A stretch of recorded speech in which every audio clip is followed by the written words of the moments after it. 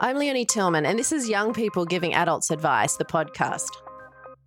The way I see it is that as an adult, I'm trying to figure things out as much as the next person. I think we've got dreams. I think we know what we're trying to achieve, but how we do it, I feel like adults are really just trying to figure it out as they go along.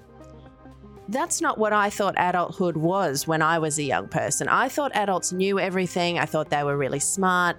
And as I became an adult, I think I was pretty shocked to find out that they don't really know what's happening and they're just trying to figure out a way as best as the next person.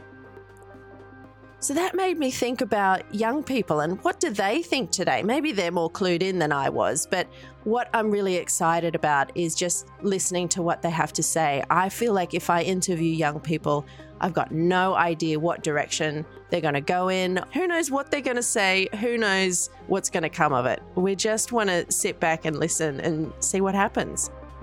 So I'm just going to be quiet now and listen.